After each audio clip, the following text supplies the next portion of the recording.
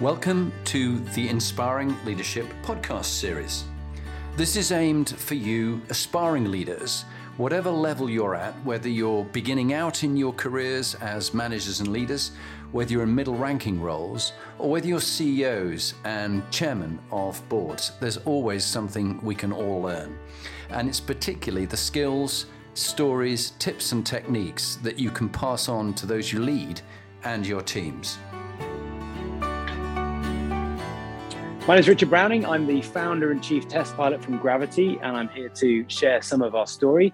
Welcome to the Inspiring Leadership Talk, and I'll hand back over to Jonathan. Thank you very much indeed, Richard. I've enjoyed watching your work as a test pilot, as a founder, as an inventor. My uncle was a test pilot with the Navy. My father was a fast jet pilot with the Navy. Both, unfortunately, were killed doing what they were doing. One died at 29 and one at 33. So what you do has great resonance for me. And I really want to just say congratulations. You know, it's gone out. You've done 144 events in 35 countries. You've been watched by over 1 billion people. It's clearly something that really captures people's imagination. And you've been called Iron Man and various other things. So congratulations on all you do. Tell us a bit about what you're doing at the moment, if you would, Richard. Yeah, so as I sit here now, we are 4 and a bit years into a journey that started with this vision of, could you reimagine human flight? Could you add the missing component, horsepower, and use your brain from a balance point of view and your body as the flight structure? It still sounds crazy describing it now. We've done 140 events over that. In fact, I just came back today from a military one, hence some of the military gear I'm wearing. 140 events in 35 countries. We've got a whole entertainment division and now a professional division about special forces mobility and paramedic response as well. And yeah, I can't quite believe how we built such a successful business out of a seemingly crazy idea. Yeah. And where did the idea come from? How did you have it? Because you used to work for BP. You were doing a very busy job there. You've been in the Royal Marines Reserves. You've had a very interesting life. But where did it come from? Just one day you woke up and thought, I'll just design this. Yeah, I think in hindsight, it was a whole bunch of different inspirations. I mean, my whole family was from the world of aviation and engineering. One grandfather was a wartime aviator and civil aviator. My other grandfather was Sir Basil Blackwell. He used to run Western helicopters back in the day. It's now Leonardo's. My late father was an aeronautical engineer and maverick creator, and I spent many a happy hour building and making and taking things apart with him. And I suppose the Royal Marines taught me a lot about human capability. It gives you that idea, or wakes you up to that realization that human beings are amazing machines that can be trained to do, a huge variety of different things. So that's a part of it. And then, as a child, I used to spend a lot of time making little model aircraft and things like that. So I think if you put all that in a pot, with a very strong bias towards going after interesting challenges, especially ones where people say, I probably can't be done. I love those. I'm used to the fact that 19 out of 20 times roughly they're right, but I do it for the joy of finding that 1 in 20 time when it turns out they're not. It was an accumulation of a bunch of inspirations, I think. Yeah, and it's lovely hearing about, I've forgotten, as you talk about inventors and family, I've forgotten that my uncle was an inventor. I think I'll get the name wrong, but TSR-2, anyway, the sort of supersonic jet that they were going to invent, a bit like Concorde. He was one of the inventors on that. My grandfather was an inventor and great-grandfather. So, but I'm not, but you are. And so I love hearing your story. In the various films that I've seen of you taking off destroyers and from landing craft and all sorts, what's been the most fun bit you've done, and also the hairiest thing you've done? Yeah, I mean, you name a country, you name an object that, we've probably flown to or from it. Often those events, a bit like, I think, being a racing driver, not that I've been a Formula One racing driver or anything, but I think whilst on the outside they look extremely fun, you are actually doing an important job that you don't want to go and mess up. It's very intuitive flying these, but you still just want to deliver the exercise or the event safely and professionally. Afterwards, when it's all gone very well, and I have to say, they really haven't ever failed in 140 goes, it's great because you can sit back and enjoy the wonderful footage of flying around an aircraft carrier or flying around a mountaintop or whatever it was. Occasionally, we do filming exercises or test our own test flights and things where there's not a load of cameras apart from ours. Then it's really fun. You can just kind of relax into it. And if I'm really honest, the actual feeling of what it's like, it is a bit like that dream that some people have of flying, where you're kind of walking or running and then you just step and you just keep going and you can go wherever your mind takes you, like when you're skiing or snowboarding or riding a bike, you're free, although in 2 dimensions with that. In this case, you have that 3rd dimension. In fact, the 5 axes, really, when you think about it. And your brain and your body are in such synchronization that you really can just look at where you want to go and you just go there. I mean, it's as unconsciously simple as riding a bike. And yet actually there's quite a lot going on to try and keep you above the center of mass and all this sort of stuff. But your inner ear and your balance system, which you can have you running across a tussocky field without falling over, is more than capable for coping with that challenge. So it is a truly awesome experience. But as I say, the boring answer is slightly, you want to execute the task efficiently. Like today, I had a very senior leadership group from the MOD Civil Service. I won't mention exactly who they are, but very senior people. And it was storm, whatever, I've forgotten the name of the storm today. And it was gusting 45-mile-an-hour wind, driving rain. I kind of like that, though, because it shows how effective this is. And I came through the trees and just sat there completely motionless while they were being buffeted around by the wind, standing there watching me. And that was quite fun.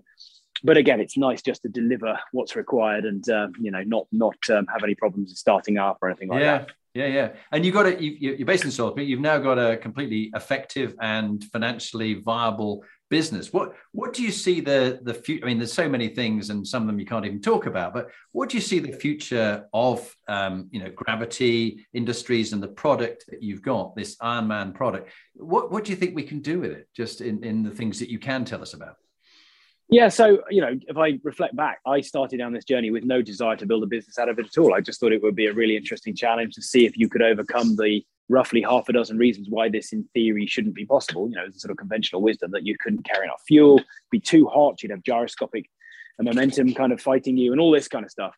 But having got it to work, it had such a profound effect on people who saw it live. We thought, well, why don't we just go and take this actually out of the box? And I got invited to do TED and then started all these events. And actually, it was a great way of getting out there and showing people what we've done and learning what it meant to people. And there's, in the pre-COVID days, you'd have people come up to you, give you a hug with literally tears in their eyes, with this profound effect on them, seeing a human move in such an uncanny way that didn't look real. It's the most fake looking thing that isn't fake, which is quite cool. So off the back of that, we've now built all these, this training capability. We used to do it in LA. We're back opening that up soon. We've done 400-500 people or so in the UK as well. And there's lots of demand around the world for setting up other flight experience and flight training centers. They can be the feeder for our race series. Alongside that, lots of branded entertainment event kind of stuff, which is always good revenue and gets you in front of interesting audiences. I mean, Zuckerberg, Musk, Bezos, Branson, all of them have seen it in various different events or private gatherings. And it's a privilege to meet those kind of people. But as I say, alongside the entertainment side of this, which shouldn't be dismissed, because what's Formula One at the end of the day? It's mostly entertainment, and it leaves a trickle of follow-on technology. But the professional division, the paramedic response, the equivalent of an aeronautical paramedic on a motorbike cutting through the traffic to apply critical first care, as we've done in the Lake District in Dartmoor, turns out to be an enormous value. We were getting to the casualty in 25. It took 25 minutes to walk there, and we were getting there in 90 seconds. So when somebody's heart stopped or they're, got a major bleeding problem or something, then that turns out to be very valuable. That's really accelerating quite fast now. And then a close relation, maybe just not being quite so friendly, is the Special Forces and Royal Marines activity. And every time we dive into a tactical scenario, for instance, maritime boarding or ambush response and things like that, it turns out we can do stuff that no one ever imagined possible. So that's a really important part of our business as well. And in a weird way, they kind of feed each other. Because if I'm really honest, whether it's a kid or a older person watching one of our military clips, then they think, oh my God, it looks like Iron Man. And actually we are doing this for real. And often the military opportunities come from probably the kids of the military leaders going, oh, hang on a minute, isn't this useful? And it's an amazing business that's got this diversity of activity, and yet they all feed each other and teach us constantly what more is possible. Very interesting. And so with you meeting all these different people from Bransons to Bezoses, how do you keep humble and human in this, Richie? Because you could get really quite carried away. Here you are an inventor, everybody's seeing you, been seen by so many. What keeps your feet literally on the ground when you're taking off? Yeah, we never lose sight of the risk of what we're doing. To be clear, this system can't fail upwards. So there's no gyro or computer that could suddenly go crazy, accelerate the engines, and do that to an extent that you can't vector away. So this is vectored thrust flying. So if you flare your arms to the side, you come down. So that's a nice element to the safety of this. But I was beyond that, you are still doing something, I don't know, like racing a motorbike in some ways, where if you get it wrong, it's going to hurt.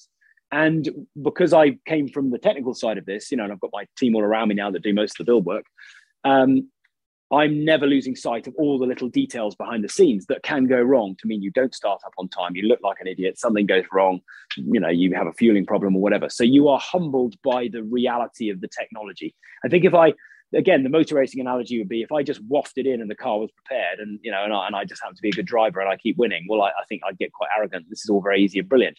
If I'm actually staying awake the night before to, rebuild the gearbox, I'm probably a slightly more grounded, humble individual and all the better for it, because I know what's gone into actually making that possible. I like to think I'm more of the latter. Yeah. And you talked a little bit about your relations. Who made you, or who shaped you into the inventor, the founder, the chief test pilot that you are today? Was there you partly alluded to your father, but who else shaped you as you grew up? Yeah, so I think the majority of my father. So my father was an aeronautical engineer, a real maverick creator, as I mentioned. He gave up a pretty good day job to go and pursue an idea actually about mountain bike suspension. If you remember the days when mountain bikes didn't have suspension, it seems hard to imagine now. He was one of the pioneers of that. He had all the right technical ideas. He didn't have surrounding him the best business minds. And over my early teens, I just watched his dream gradually crumble, and it ultimately cost him his life as he took his own life when I was 15 through that failed business venture. So I had the mother of all demonstrations of, yes, be, passionate, excitable, driven to ask what if and go down those untrodden pathways. But I had a really good sanguine lesson in what happens when it doesn't work out. And so my whole mantra, my whole ethos, I was on stage earlier today talking about this, that innovation is about risk. You have to go and do things that might not work out. The simple rule is make those failures that come with risk survivable. And I mean that from a financial, reputation and safety perspective. This is our daily ethos here. We will try the most ludicrous of things as long as we're happy we can physically, reputationally and safety and financially get back up again from the relentless little failures we have in the pursuit of the better. It's a message corporates are terrible at consuming. They try and eliminate all risk. I know this. I was in a big organization for 16 years. If you're running a trading book, you can't eliminate all risk because you have no positions. You stop and then nothing happens.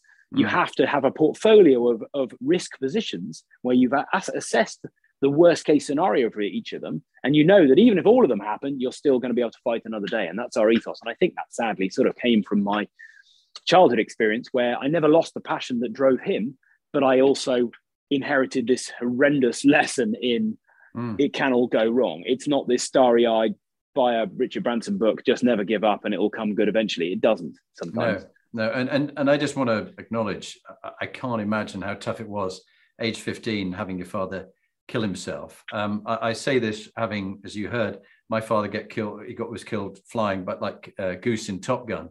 His Buccaneer, he got the co-pilot out. The blade on the turbine had split and broke off on the Mark I Buccaneer, took out the fuel systems, which caught fire. There was a fire going. He was bringing it in Changi in Singapore. And his last words were, I'm bringing it in. We need to check this out. He then had to eject because the fire had taken over the whole cockpit. And it killed him, sending him into the tailpiece. So I've come across a number of people whose fathers have been killed or killed themselves, or there's a guy I was interviewing the other day from Ethiopia whose father had been taken by the regime who took over from the Emperor Haile Selassie, and he never saw his father ever again. Assumes now, 40 years later, that he was killed. But there seems to be some drive in those people, and you've got an incredible amount of drive in what you're doing. I don't know what your thoughts are about, when you have someone you care about that is killed or dies, that there is some drive in there to make a difference. Yeah, I mean, firstly, I think when you have a real kind of tragedy like that, especially when you're at a sort of formative age, I certainly felt there was immediately a Y junction in life. There was the sort of easy route, as it were, where everybody around me was allowing me to be the victim, and I could just take time off school and I could just take a backseat from life, frankly, and everybody would not criticize me for that. But that didn't look very appealing. I went down the other route, which was to run at every challenge going. I used to be afraid of heights. I used to be quite introverted and shy. within 6-9 months, I was rock climbing, I was canoeing, I was doing everything I was scared of. I got a real interest in the military. I just took life by the horns. I could say something else instead of horns, and just ran hard at it. Now, you could say maybe I was running away, but I don't know. I don't think so. I think I just felt to an extent that one of the worst things that can happen to a kid had happened, and I was still there, and therefore everything else around me didn't look very scary anymore. It's like, what are you going to do to me, right? Yeah. And actually, you also get a very, very early wake up call in life is finite and there for the taking. And I think you mix all that into a pot, and you go, you know what? We're all fleshy human beings that get up in the morning, have breakfast. I'm one of them. I think I can take on most of what you put in front of me. Let's have a go. Why did I join the Royal Marines Reserve alongside a trading job? I mean, that was a ridiculous idea.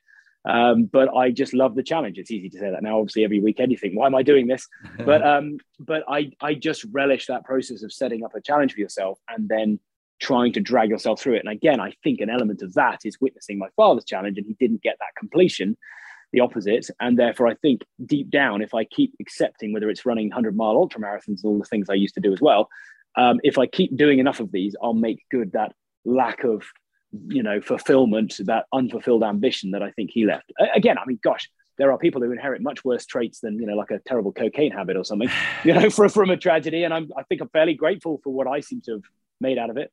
But I so relate to what you've just said. And I had this uncanny similar conversation. So when I was an instructor at Sandhurst, I wanted to know about the man I never knew, who I was 2.5 when he was killed. So I reached out to the Fleet Arm Officers Association and said, anyone knew Commander Paul Perks, killed 1964 in Changi, please write to his son, Jonathan, who wants to know more about the man he never knew. I got letters from all over the world, from other pilots who'd flown with my father and had lovely stories, dark humor, as you know, in the military. Some of them dark humor about the fact that the wreckage of the Buccaneer joined the funeral cortege on the way into the Chinese cemetery by accident because it was the wrong one. They all had to reverse out. It was supposed to be going to the docks. You couldn't make it up. And they said, just imagine your father sitting there. But Bill White, who was the navigator who father saved, and also I met the pilot who should have flown the aeroplane, but my father was test flying it to make sure it was safe for his pilots. And this guy said, Jonathan, your father bought my ticket. I said, what do you mean? He said, he died in my airplane. I should be dead. He should be here now having lunch with you. I said, wow, how long have you been carrying that? He said, 30 years. So, but Bill said, just like you were mentioning there, he said, Jonathan, you have a choice here, bit of a Y in the road. You can be a victim, poor me, dad killed, mum, age 33, brings up 3 boys on her own. Everything goes wrong in life is because I haven't got a dad. Or you can make your father your inspiration and learn from that and teach other people and find inspiring leaders like you to share your stories, which is why we're doing this podcast now, which is going out to 55 countries and 185,000 people. So thank you. I really connect with that. You talked about a really tough time with father. What is in your life so far a highlight, a proudest moment, and maybe any other dark moments business-wise that you talk about and what you learned from both of those? Yeah. So, sort of following that pathway, I was I'm a bit of a contradiction in terms of personality in some ways. So I've never lost that passion that I described my father had for just constantly questioning why not and going, being the classic sort of man inventor entrepreneur. But I went off to go and join, a big corporation because I also had a slightly overriding sense of I never want to repeat that passion fueled journey and then suddenly realize it's all gone wrong. The idea of going and having a crazy idea myself and following it, giving up a perfectly good day job, especially with 2 young kids. My boys are now 13 and 14, so this is a while ago, but at the time they were quite young. I couldn't imagine a worse scenario that I was putting my family through what had happened to me because I'd had a crazy idea that I thought would be great and it turns out it wasn't, and I'm running out of money, and why did I ever leave the day job? So that was an enormous inhibition to going it alone. And yet I had all the drive to go and do that. I've done more and learned more and grown more as a human being in the last 4 years than I did in the 16 years I was an oil trader. I mean, hell, I used to get on planes to Libya and Mozambique, Turkmenistan, Russia, broker deals with all sorts of interesting people. It wasn't boring and it paid very well. But actually, I was, yes, being entrepreneurial in a box, but that box was contained within the confines of a large corporate organization. And I never felt quite right. I never felt like it was me. I was always jostling up against the edges of it. So I mean, I had a great success. I mean, just as a little offshoot here, I arguably generated a more innovative thing than a jet suit when in my time there. Again, driven by this underlying passion, I discovered that you could track all the world's shipping using a system called AIS, the Automatic Identification System. Every big ship has a transponder and a receiver, and it's a way to stop them hitting each other. But what no one realized at the time was that they also contained the destination and origin information, all unencrypted. And so I realized through a third-party company that this was out there. Nobody in the commodity world realized it. So I borrowed about $30,000 willingly out of my boss's budget. He said, do all this in your free time because this is probably a waste of time and I don't really know what you're talking about. But again, I got that feeling there could be something fun in this, and I'm not sharing the countless failures before then. But essentially, I turned that $30,000 into $500 million in 9 months because it turned out we could predict every single commodity flow going in the world about a week ahead of everybody else. So whether it was jet fuel cargoes coming out of the Gulf of Mexico or gasoline flows into the US from Europe, all of it, I could just literally show everybody the globe. And I printed out a little URL back in the days. This is like 15, 20 years ago now or something, and stuck it all on trading floor desks in Broadgate in London. And everybody came in the morning, wondered what this funny little thing was, typed it in back in the day when you did that. And this map lit up and suddenly just showed them the world that they couldn't have seen before. And it went all viral across our organization. And I ended up hanging out with Lord Brown at the time, our CEO, quite famous CEO then, and even addressing and replaying how ship incidents happen and things like that. Anyway, that, if anything, just further emboldened my passion for this. But I mean, so that was a big win. But I would say I didn't have, I constantly felt like there was this thing I was going to do at some point. I guess like, musicians or sports people who constantly feel like they're going to get the big win, the big break, the big record deal. I almost felt like that, but I didn't know what it was, and I didn't know whether it was ever going to happen. But I just felt uncomfortable the whole time in that corporate setting. And now I've arrived, and I've sort of validated, with everything we've done. And it's a really weird second life, second career in a way. So I don't know if that answers the question. It does. And how do you make sure you get your work-life balance right, that your wife and your kids get to see you and you're not so obsessed with the day job you become a workaholic? Yeah, that was a challenge. I mean, anybody who's an entrepreneur, anybody who's struck it out by themselves knows that this is a real difficulty. And you realize quite quickly that if you were 23 and with no dependents, it would be a lot easier just to keep sleeping on the sofa and work all the hours, because that's what it takes to do this. I just used to work during the night. I'd come home from a trading job. I'd had a very long commute, but I'd just work all night, get testing ready for the weekend, drag my family out to the farmyard and do testing and probably break everything and then question my sanity and then get back up again and keep going. It was difficult. It was quite an interesting transition for my wife to observe, because she sort of knew me as, yes, a long, hard hour working, corporate employee, but then suddenly I'm here pursuing this thing that appears to have no real commercial point. But to her credit, she never stopped me. She always supported me, but she did ask me a lot of tricky questions, and she just had to kind of keep faith in me. But it was difficult because of the background I described. I was running on fumes in terms of my own inner confidence of what the hell I was doing. So every time we had a setback and stuff, it was very, very hard. It was, the milestones of validation, if you like. I remember when we launched, we did a big public launch with Wired and Red Bull. Both those brands, I thought, manifested our spirit entirely. Red Bull, you can put a Red Bull helmet on, do anything stupid, and actually it's like, oh, that's, great, milestone for humanity. And I love the brand. They're a wonderful bunch of people.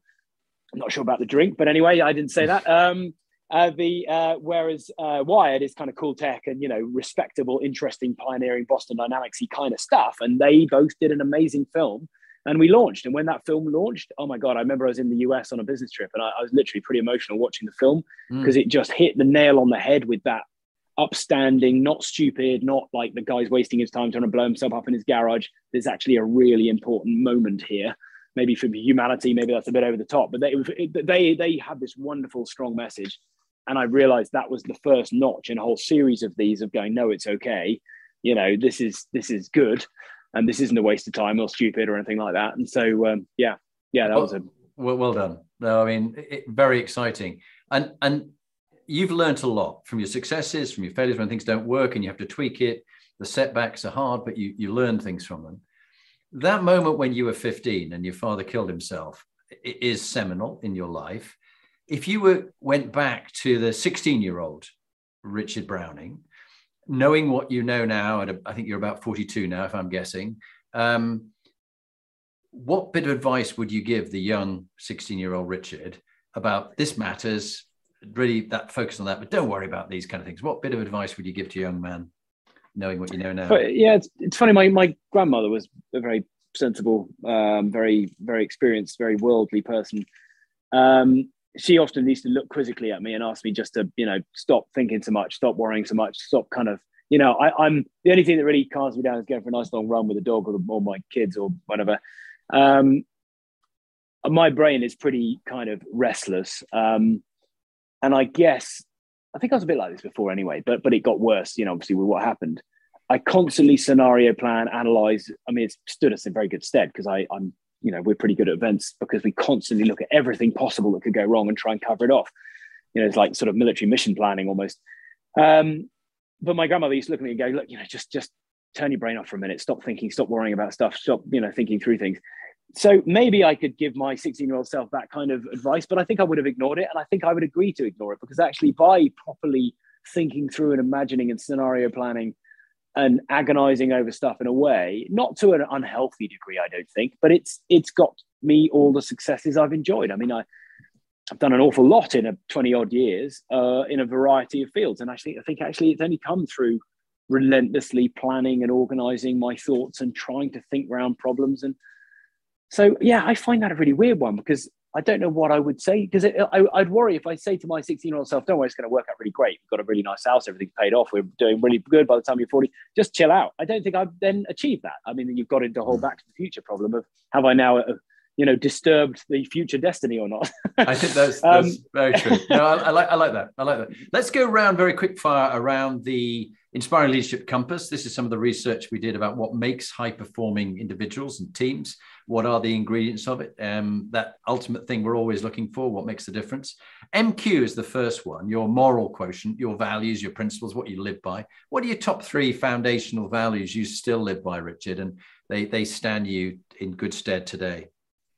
Yeah, gosh, I mean, I don't know about top 3, but I mean, what I will say is that I went through my trading career with a determination that unlike some of the traded commodity worlds where you get a critical mass of people who, to be blunt, enjoy screwing each other over. So everybody's just out for themselves and no one helps anybody else. It's very adversarial, kind of like the public would probably view trading generally. Actually, there are markets where, if in doubt, you know what, somebody's in trouble, they really need a cargo of something, or they're going to stock out their refinery and it's going to cost literally hundreds of millions or tens of millions. You'll help them. You won't try and screw them over the last guy with the cargo to help them out. You're not just going to hold them over a barrel. Yes, you'll make some good money out of it, but you know what? You probably need them in 3 weeks' time when your one shuts down, maybe. I am proud that I went through my entire career and we've carried on with this principle in Gravity, where even if we disagree, even if it doesn't work out, even if we don't follow through with some piece of work because it just doesn't all line up, we depart as friends, as on good terms. I am delighted by people who reach out that I remember dealing with like 15 years ago on some Norwegian, petchems deal, and they go, "Oh, I really enjoyed it." In fact, I just had one guy recently in the storage business. I used to have great fun with him, and we did business. We parted on doing business when we did more business again. But he's come bowling back in and reminding me of all the fun times we used to have. And he was just a contact. I'd like to think there are no people out there that we have ever, or I have ever, left on bad terms. There is 1 or 2 people who blatantly took advantage of a situation. This happens to us all, where they didn't follow those rules, and then I burned them to the ground. There was somebody who I got removed from the entire industry because they stood right in front of me publicly within our industry and said, "No, I'm going to screw you over. I don't care. I've got the opportunity." So I just said, "Right, we'll do it. I'll pay the price, but I'm going to remove you from the industry." Because, so I do have a sort of DEFCON 4 level, which has only been used about half a dozen times in my life. So I would say that has, not that bit, I'm disappointed in myself when that is required, but I am a huge believer in this idea that we can all get along, find common ground. And even if we don't do business, we can all agree to disagree and it's all friends. I think life is too short to go wading around in a Dragon's Den type, or not Dragon's Den, what's the... Alan Sugar, TV show where they sort of The Apprentice, yeah. Yes, where they sort of glamorize the idea that you're not a businessman unless you're screwing and stabbing people in the back and whatever. I hate that. The world does not work like that at all. And if it did, we'd all be the poorer. So I think that's my number 1, 2, and 3, to be honest. That's great. And then from MQ to PQ, meaning and purpose, what gives what quotient gives your life meaning, purpose? Why do you do what you do? What's your vocation? What's your calling? You've talked on this a bit, but I'd love to hear it in a sentence or two. It is really, really interesting because I'm sort of getting to a stage where, as I'm handing more and more of our business over to different divisions and scaling, if you like, it is putting the ball back in my court going, okay, what do I really want to do? And I've experienced so much around the world. I mean, we've got in C-17s and gone to Middle Eastern countries in the middle of COVID with our vehicles and done demos. I mean, this is stuff that even Tom Cruise doesn't. Oh, and I've met him. I chat to him every now and then. I mean, it boggles my mind when I describe some of the stuff that we've done around the world. And some of it's in the Taking on Gravity book as well, which went out recently. But therefore, what is there left in a way that I want to go and do? And actually, I'll tell you what it is. And it is still that spark of a process where you go, you know what? Could we make this system, that's the prototype sitting looking a mess over there, could we make the latest system start up in 15 seconds? Can we make it lift another 50 kilos? Can we make it even easier to fly? Can we make it so you've got a really powerful, interesting FOD cover system, filtering all the rubbish that comes up when you're maybe flying in the jungle next week in Brazil? Maybe we're doing that. There is a 3D printed prototype system, for instance, that can make the engines breathe better. I love that process of going, well, I wonder if that's possible. We built an electric version recently. Everybody said we couldn't do it. Well, guess what? We did it, and we launched it and flew it publicly for the first time, publicly. Didn't even test it in testing. We just flew it publicly, only a few feet off the ground at the Goodwood Festival of Speed. And I love that process. That's what I think really gets me going. It's when people say it probably can't be done, and we go, you know what? I reckon we might be able to have a good shot at it. So I think it's that. I never want to lose sight of that, really, and I don't think I ever will. We'll always be experimenting and tinkering and trying to bust convention. That's great. And then the third one round, leading on from what gives your life meaning and purpose, you touched on it. I'm a long distance runner as well. My only claim to fame is holding the world record for the Cyprus Double Mountain Marathon, which was, you probably remember, the people run up and down Troodos. Congratulations. Yeah, it was a crazy thing to do. Much older now at 60, but when I was a young man and in my 20s, I did that with the Scots Guards. But you, health-wise, have clearly made it key to you. What advice would you give for physical fitness, and what about your mental fitness, particularly when you're an entrepreneur who's always thinking and planning and scenario planning? What's your top tips on those two? Yeah, I mean, I think if you're blessed with half decent biomechanics, where you can run, it's hard to beat that, and you're going to be clearly biased in this as well by the sounds of it. I mean, wherever I travel, 35 countries with Gravity and another 20 odd different ones with BP before then. I've always packed my trainers. There's only one country in the world where I didn't go and break all the rules and just go running. Even in Libya in Gaddafi's day, I went out for a run and got followed by the secret police. But anyway, I just find running is the best. It takes no equipment. It's the most bang for your buck in terms of time. You can wear yourself out very quickly if you wish to. You can see the countryside. There is a load of science around how that rhythmic, all body encompassing activity flushes your brain, calms your brain activity. That's kind of a big one for me. So I think mentally and physically, that I still do that a lot. Not really competitively anymore, just don't get the time. I used to do loads of calisthenics training, that sort of like flags and muscle ups, and sort of made famous by things like Instagram with people half my age doing all sorts of exotic things. I used to do that as well, which was a nice benefit, a nice addition from an upper body point of view, and some of the inspiration behind believing I can do this, fly like this. All the leaning on bars and things like that. Although, like I say, even my 14-year-old can do it now. It's really not difficult, but that was part of the inspiration behind it. So yeah, I'd say running is the obvious answer, really. Yeah, and saying with that one, before I go on with talk more about this, because there's something else, I just want to check with you, and I don't want to underplay this. You've written a book, yes? Is that right? Yes, Taking on Gravity. Taking on Gravity. Is it on Amazon? Can I give a link to it? Everywhere, yes, it's gone everywhere now. Okay, yes, well, I'll make sure I promote that on the website. It'll be on there. But I'm thinking back to General James Bashall, who's in the parachute regiment. He and I did airborne training together, and now we're approaching 60. The head of the PT Corps, because he's the Colonel Commandant, said, "Okay, so now you're 60. Beware of junk miles." He and I have spent our lives running. See, because when we get to our age now, we've got to be a bit careful because it's quite inflammatory, particularly the long distances you've done, ultra and the mountain marathons I used to do. And so I think there comes a time when I've now switched across to HIIT training, and then cross trainer, the old cross trainer. So it's less jarring on my old bones as I get older. But when you're young and full of verve at 42, you can still run. My young 42, you can still run. I think mixing it up, and yes, as you get older, I think mixing it with things like swimming and stuff is great, right? And I don't really advocate from a health point of view pounding out many hundreds of miles. I do think all you're doing is weeding out weaknesses in your biomechanics, and eventually you'll find them, and eventually you'll wear those out.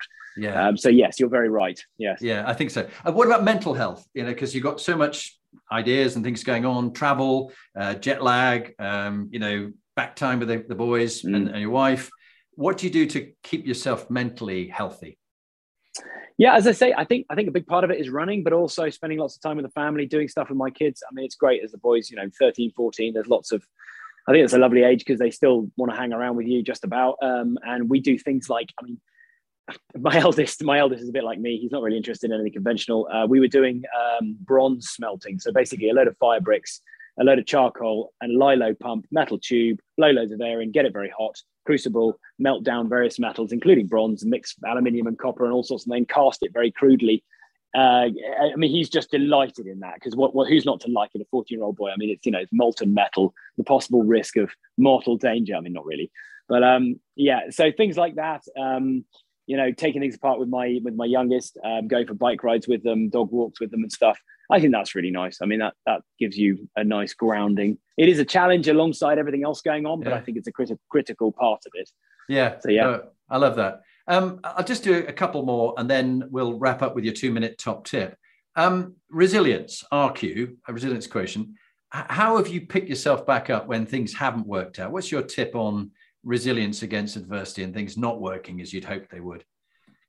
Yeah, it's so easy to talk about this when you're not faced with that horrible setback. I often try and sort of engender that kind of wartime spirit, and I pick your war, but I'm always very impressed by how humans behave when faced with setbacks in a sort of military context. I am deeply inspired by, they're often special forces stories and things like that, where everything is telling you you've had it, right? As in you can't make it, you can't get across the border, you can't, you and your team aren't going to make it. And yet you have a little pause, think about yourself for a minute and then go, but we're still going to have a go. I love that ethos. I just wish I could bottle that. So whenever the famous exercise, the quite famous exercise most people in the world seem to have seen where it was me actually flying it, the Royal Marines exercise onto HMS Tamar, the offshore patrol vessel, flying off the rib. The night before we did that week worth of exercises, we were testing and we got this phantom bug in the code and engines were shutting down left, right and center. It was, midnight. We hadn't even packed. We were leaving at 4 a.m. Everything was pointing to I was literally toying with the idea of phoning up, just saying, look, I'm really sorry for all the months of work on this. We're going to have to postpone it. And we just kept going, kept working at it. We were just exhausted. We just didn't really sleep any of that night at all. Everything was saying, this is not going to work. We've had countless events. We've had events where it's 3 minutes to go live on TV in some country with millions of people watching and suddenly something doesn't work. And you just go, this is impossible. And then you go, but we'll still have a go.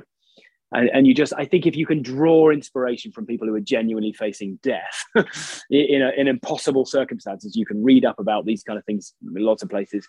That puts into context your slide pack having failed, before Monday's meeting or something like that, right? There are many scenarios that were worse than what feels impossible at that moment to us, So I think putting it into context is really helpful like that.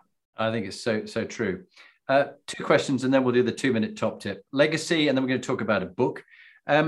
What's your legacy? What would you like your legacy to be, both personally for your family, but also in what you've done in the world when sadly the time comes that the only certainty we do have that we can't plan for is that we'll definitely die. What would you like your legacy to be? So, it's very flattering when some people, and I genuinely, I never use these words, although I am now, but it's very flattering when people kind of position what we've done on the sort of timeline of, man dreaming to fly like the birds and, the Wright brothers and Da Vinci dreaming about human flights and things like that. Look, we're lurking around somewhere. We're not going to revolutionize human transport anytime soon, but maybe it'll be the inspiration in coming years behind something more mainstream. But it is quite humbling to think that, gosh, I think we have created one of the human flight milestones on the journey humanity's on. So that's pretty cool. But actually, I'm almost more passionate about using it as a inspiration. When you land at a school and the kids all gather around, they lose their minds, right? They're not looking at iPhones and iPads anymore for at least 5 minutes. That leads them just asking the most amazing questions, but also adults as well. It makes those, if I may say, older members of the community in corporates and the public sector sit up a minute and go, actually, geez, I didn't think that was possible. Maybe our little challenges inside our organization maybe are more surmountable. And actually, if they spend a few minutes listening to our way we go about innovation, if that has a couple of percentage effect on how people are more nimble and actually progressing, I'm so passionate about that. In a post-Brexit world, particularly in the UK, we have to get better at this nimble, have an idea, test the hell out of it, fail quickly if you need to, as long as it doesn't damage your safety, reputational, financial, security, and then do it again and keep doing it and keep doing it. Do not hound out risk. Do not eliminate all risk. If you do, you guarantee existential risk in about 5 years' time. That whole thing I am very passionate about. And I think everybody is, it's how we solve everything, whether it's climate change or inequality in society. It is innovation. Ever since we decided to be farmers instead of hunter-gatherers, we're on that technology bandwagon and there's no going back. So the more efficient and the better we get at it, the better we're all going to be. Fantastic. Before your top tip, books. You've just written a great book on all your experiences and your stories.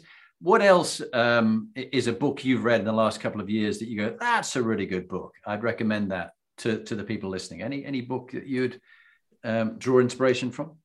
So I slightly cheat here now. I'm a mildly dyslexic person, so therefore the book writing thing. Me too. Yeah. Oh, there we go. Yeah. So the book writing process, which was a collab between me and a ghostwriter, they structured it and I filled in all the bits because it didn't sound like me otherwise and didn't have all the technical stuff in it. That was very painful. And then to make it even worse, then reading my own book, because there's an audio book as well of the same thing. Oh my goodness, that was tough, especially reading the bits about my father as well. That was really hard work. God, but anyway, yeah, I did. Wasn't that came out of nowhere? I didn't realize that was going to be so hard to read what I was already familiar with. But anyway, but in terms of other people's books, yes, I'm actually listening to an audiobook, really good audiobook now, because I don't get really much time to actually read. Running and listening to a book is a super efficient option. I'm listening to a great book at the moment. I forget the author though, but it's all about sleep. Oh my God. Why We Sleep, Matthew Walker? I think it is, yes. He's very good. Oh my goodness. And it's quite shocking. So probably most of the people listening to this need to read that because it's not really a negotiable thing. You've got to try and get more sleep than most of us get because it's quite catastrophic by the looks of it. And I haven't even finished it yet. Correct. I won't stay up late listening to it because it's self-defeating. Well, that was very, very impressive. It's so lovely to hear that. So you and I both are what we describe as neurodiverse is the nice word for it. Guy Hands, who I had on the podcast on Monday, who is a very successful private equity founder, he is as well, and a number of the leaders that I come across. And so I completely become obsessive about listening to audiobooks. I actually, like you, read my own, but God, people said it was a bit stilted because, of course, I was trying to read and speak at the same time. I think I just have to chat about it. Perhaps your next book, just talk. I don't have any script.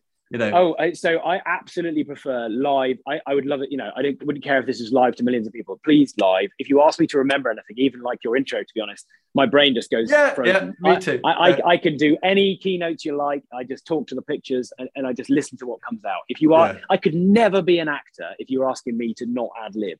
Yeah, it'd be a nightmare. Yeah. I relate to that. So lovely. And I've listened to about, I suppose, 200 audiobooks in the last 3 years. On everything from neuroscience to leadership. Very good book, 10% Human. Do you realize you're 90% microbes?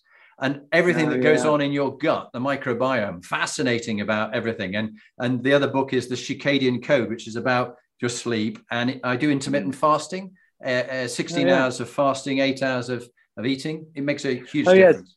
Stressing a system every now and then, whether it's temperature or running or indeed fasting, I think that really is nice to keep recalibrating you. Correct. Yeah, I agree. Correct. So let's go for now. If you just briefly introduce yourself again, Richard, say who you are, what you do, and then give us your 2-minute top tip. This will be the end of this, and we'll just have 2 minutes chat at the end when we've finished recording, but it'll also be used as an intro. So Richard, please introduce yourself. My name is Richard Browning. I'm the founder and chief test pilot from Gravity, and we build and fly these 1,000 horsepower jet suits. Do you want me to do my top tip? Please, yeah. Yeah, it'd be great. Yeah.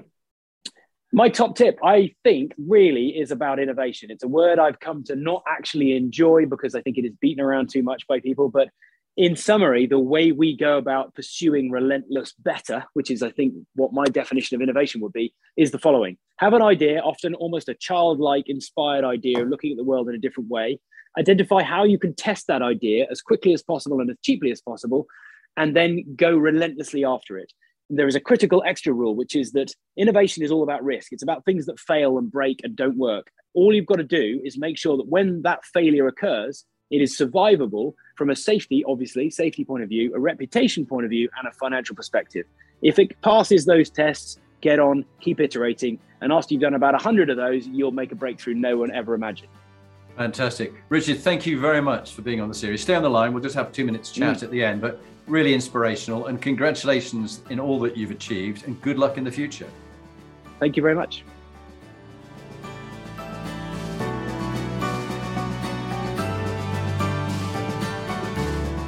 So now you've heard from one of the inspiring leaders that I've interviewed, what are you going to do next? If you want to get some more free material, go to my website, jonathanperks.com, or follow me on LinkedIn, Jonathan Bowman Perks. And there you can get access to my books, Inspiring Leadership and Top Tips for Inspiring Leaders. But if you want to actually do something about being a leader and constantly improving your game, raising your performance, get in touch with me about coaching you or one of your team that you want to raise the game for them. It's got to be people who want to be good to great, not people who you're trying to fire. And if you're looking for a motivational speaker, get in touch. Or if you want me to work with your team coach, I would be delighted to help you.